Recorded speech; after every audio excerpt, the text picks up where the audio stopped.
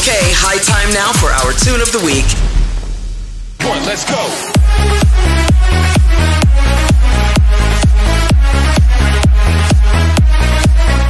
This is the Media Industry Guru Show, the show that exposes you to entertainment, music, film, TV, and tech.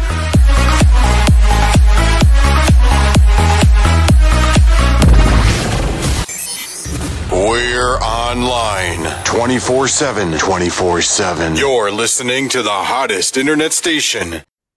Hey, Reggie, welcome to the podcast. Really excited to hear all things about you within the music industry and what you've been up to with your professional endeavors. Hey, Forbes, happy to be here. So to get started, I know you mentioned in your bio that you're a writer, you work in the music industry, you own ToBySeason Creative Services, but tell us how you got there. I know you mentioned you were a writer since you were in kindergarten, right? Yes, that's a fun story I like to tell. Basically, I wrote a poem in kindergarten that I guess people were really surprised that a kindergartner wrote, and it got published in the school newsletter. So I like to liken my creative journey from that moment forward. Mm. And you started making music. You're a singer-songwriter, right? Do you have like a specific genre you lean towards? Any inspiration from artists too? Absolutely. Yeah, I'm a singer-songwriter and record producer as well. I play a couple of different instruments, drums, piano, guitar. I started at 17 years old. A lot of it is self-taught. I primarily make alternative hip-hop, and I fuse it with indie rock as well. A lot of my inspiration comes from artists like Donald Glover, Childish Gambino, Mos Def, and bands like The Killers. Nice. So a lot more, it's kind of a fusion, I would say. You have like the rock, you have the indie a little bit, and you kind of have the hip hop as well. And you're a hip hop musician and performer too. So yeah, that's pretty nail on the head. And tell us what have been some of the major highlights. I know you've been featured in many magazines, including Cliche Magazine, Once a Watch, Slug Magazine, Diamond, Sheesh Media. What have been some of these accolades and or any memorable experiences that you have? Sure. I mean, the ones that come to mind primarily, I'm a performer first and foremost, so I love being on stage. I would say the shows I got to play outside of LA and in LA as well. Anytime I get to play a show, it's a pretty high peak for me because I thrive off of that kind of energy. And what have been some of the biggest hits, singles, EPs, albums, etc. that you've released? Well, I'm super proud of my most recent release, Gloria. That came out on Valentine's Day of this year. I just love the track. I think it's really, really fun and you know, kind of like not old school, but definitely indie alternative rock at its fullest. And you know, it's one of those bigger tracks that is near and dear to my heart. And tell us about your singing and songwriting process. Like, what made you decide to basically release on Valentine's Day? We can probably guess that's Valentine's Day themed, but any kind of process that you have, like with creating a song or developing it? That's a really good question. I tend to trust the natural flow and order of things. Like when things line up, great. And if they don't, even better, because I get to plan around them. In terms of the scheduling for the song, I had obviously written it long before, but the subject matter and the content of the track is, as if whoever's listening to it, if they end up checking it out, it's kind of like an anti-love ballad. So I thought it'd be funny to juxtapose that with a Valentine's Day release. I did this whole like heartbreak campaign theme around it. I changed my whole look. There was a major rebrand. I tend to take things pretty far creatively. I don't know. I know you interviewed Seth before, but he'll tell you we had this like dog themed music video that we took super far. So stuff like that, super fun to me. And so you've also, I'm assuming, just from your insight, you've done music videos too. Any memorable experiences around those? Yeah, I mean, speaking about the whole dog era, many of my followers, um, who know me and know my work, know that this era of my music lives in infamy. But Mm. the 101 Dalmatians music video, we shot that over 2 days, very, very low budget, but like we had a really dedicated crew of people just pitching in to help out. We managed to get somewhere between like 7 or 8 dogs to show up to Lake Mm. Hollywood Park for the day and just shoot and mess around. And the video came out really, really great. It's super funny and super like, outside of the box thinking. So Wow, yeah, that is really creative. And to get all those people on the bandwagon, I'm sure it's a tough challenge, but it also is very rewarding when it's executed. And then you see the number of listeners grow on the DSPs and on YouTube if it's a video, right? yes, that's correct. It is a video. And yeah, I mean, obviously all of that's super exciting. I love seeing like, positive reception to anything I'm making, but I have to kind of like remind myself that we're not doing it for that. We're doing it for the love of creativity and Hmm. making art for art's sake. And I want to touch upon some of the big features that you've had in these publications, from American Songwriter to All Access Music, Sheesh Media. What was it like to be featured in these? Do you have any memorable experiences, any interviews that really resonated with you? Yeah, I mean, that era was really, really cool. I have to give all of my shout outs and all of my credit to my publicist at the time, James. He was working over at Ray B PR, who worked like night and day basically to Mm. line up all of these opportunities and get my music out to these publications that ended up really enjoying it and having Hmm. such nice things to say. I'll say a memorable interview I did would have to be with Dylan Green, who goes by CinemaSci.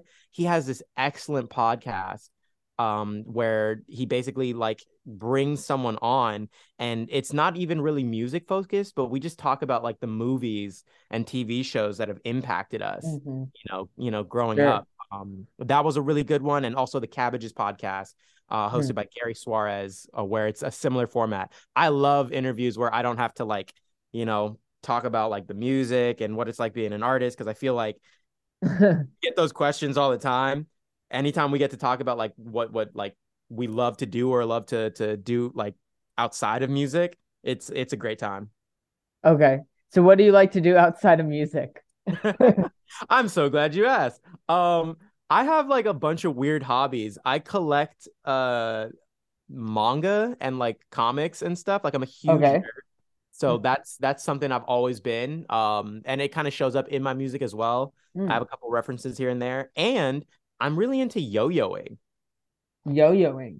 Yeah, Like, I've had this yo-yo fix ever since I was in like middle school. So I forgot what those big yo-yos were called. We used to play them all the time in middle school and high school.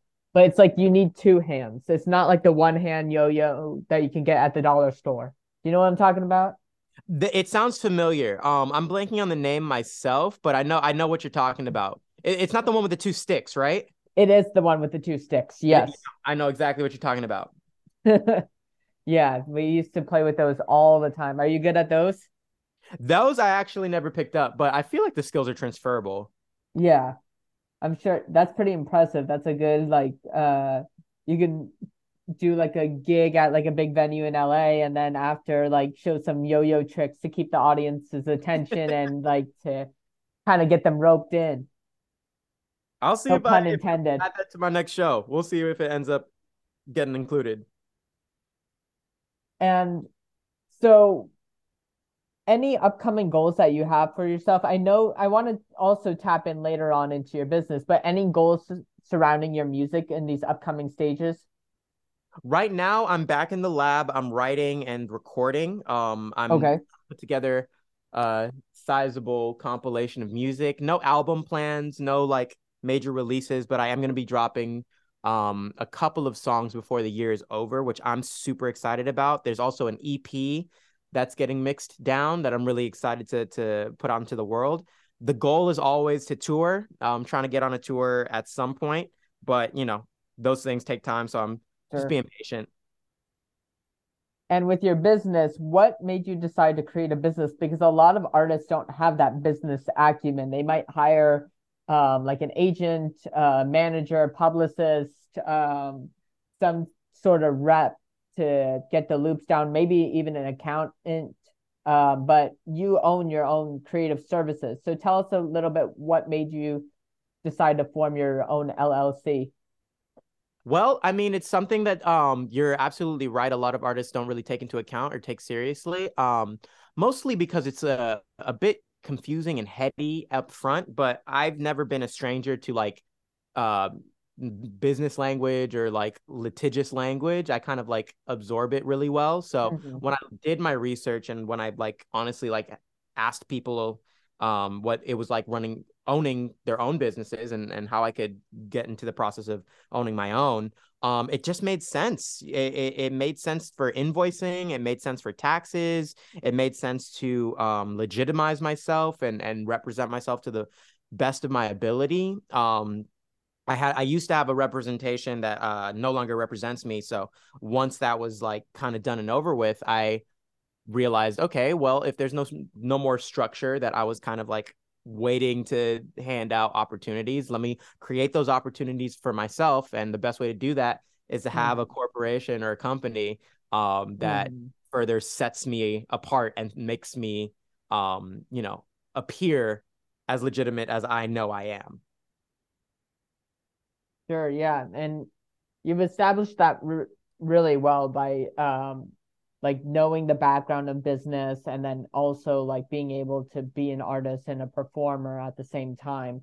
Like a lot of people, like you said, don't have that skill set and need to know like when they're being gypped off or whether they're getting a certain tour routed. So having that skill set in hand is really great, and glad that you're able to own your own brand and own the rights, because a lot of people, they might hire also a lawyer too, and that usually comes into play. Yeah, I mean, I was blessed with a lot of good advice from business-minded people. I think if you're in the arts, don't hang out with just artists, and diversify your friend group and expand and talk to people with knowledge in many different fields. I agree. That's really important. And do you have any tips or tricks that you would share in terms of not only the business side, but the artist side? Any personal tricks that you learned in order for basically like someone to be like yourself, be in your shoes?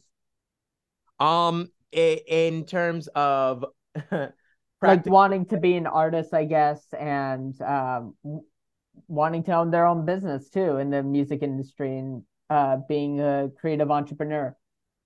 Of course. Okay, so I'll give two pieces. How about that? Sure. Get it for one deal. So practical advice, have a steady and reliable, consistent source of income getting into this. I know a lot of people don't like to hear that because artistry is often associated with dreaming and the dream and not having to work a traditional 9 to 5 or whatever. But the reality of the situation is this is 2023. We just underwent like a major shift in what it means to be an employee or working for some sort of structure. You can find a great, consistent means of working that doesn't even require you to leave your house. And if you record from home, you're next to your equipment. And what you do on company time, unless there's a camera, this is not me telling you to be nefarious, but you can work from home next to your recording equipment, wink, wink. And yeah, I mean, that is super important because you're going to end up paying a lot, regardless of what anyone says. Until anyone is handing you a deal or, buying your music or buying your art, you are going to be doing a lot of the heavy lifting in terms of both investment capital. You're putting in those initial dollars, and also just maintenance. You're going to need to buy subscriptions to things. You're going to need to pay people for mixes. You're going to need to pay people for production sometimes. Like, these things add up. So make sure you have consistent income. Don't rely on your passion to feed you in the right out the gate. Just play the long game. I definitely believe in the war of attrition. It's not the ones who start, it's the ones who keep going. This isn't promised to anybody. So make sure you set yourself up for success by preparing for a long, long road. And then on top of that, credit is not the worst thing in the world. Don't be afraid of credit. If you can see something working out for yourself and you do your research and you do your due diligence and you see an opportunity that's worth it, maybe it's a trip or maybe it's a conference or maybe it's something that you need to do to get to the next step or rung on your ladder. Obviously, be very aware of scams, but don't miss out on something because you're letting a monetary or finances deter you from taking that leap. Like, if you work hard and you have that consistent income, things will work themselves out. You'll be surprised. Yeah. Sometimes timing, patience, and when you least expect it, things happen. And you also have to put in the effort too. Absolutely. The effort is everything. Yeah. As they say, A for effort. Cool. Any other parting words or exciting announcements regarding your projects or personal endeavors? Anything else? At the moment, I mean, we're currently in a writer's strike, so nothing shaking on that side. But yeah, I mean, go listen to the songs. Gloria is out. 101 Dalmatians, the music video directed by the incredible Seth Woodhouse, is also out. You can see that on YouTube. And you can follow me at ITS ToBySeason. It's ToBySeason on literally every platform. And this was a pleasure, Forbes. Thanks for having me. Well, thanks, Reggie, for being on the podcast, and wishing you great success for your upcoming endeavors within the music industry, and looking forward to seeing you headline. Any favorite venues in LA that you hope to perform at? Ooh, I am dying to play the Terragram Ballroom, which is just nuts. My buddy Carter just played it, and he looked insane on stage. I definitely want to do that one. The Echo is also a really good venue that I'm trying to hit up. But I'll most likely be at the Moroccan Lounge at some point in the future. Nice. Looking forward to seeing you at those venues, and then maybe you could teach me some more yo-yo tricks. I got you. No worries. Thank you for tuning in to this week's episode of the Media Industry Guru podcast. Check out the Instagram at Media Industry Guru for all the details on the latest and coolest upcoming episodes that you will hear. Email at mediaindustrygurupodcast@gmail.com for any other interviews that you would like to hear, or if you would like to be on the air and give a little promo or talk about yourself, or just even chat with me, because I'm doing this, I'm invested in this. And tune in weekly, 6 p.m. Pacific, 9 p.m. Eastern, on Tuesdays on the Anchor app, Spotify, Stitcher, Pocket Cast, Breaker, and many more streaming platforms. Thanks again for all of the support, and peace out, and let's rock and roll.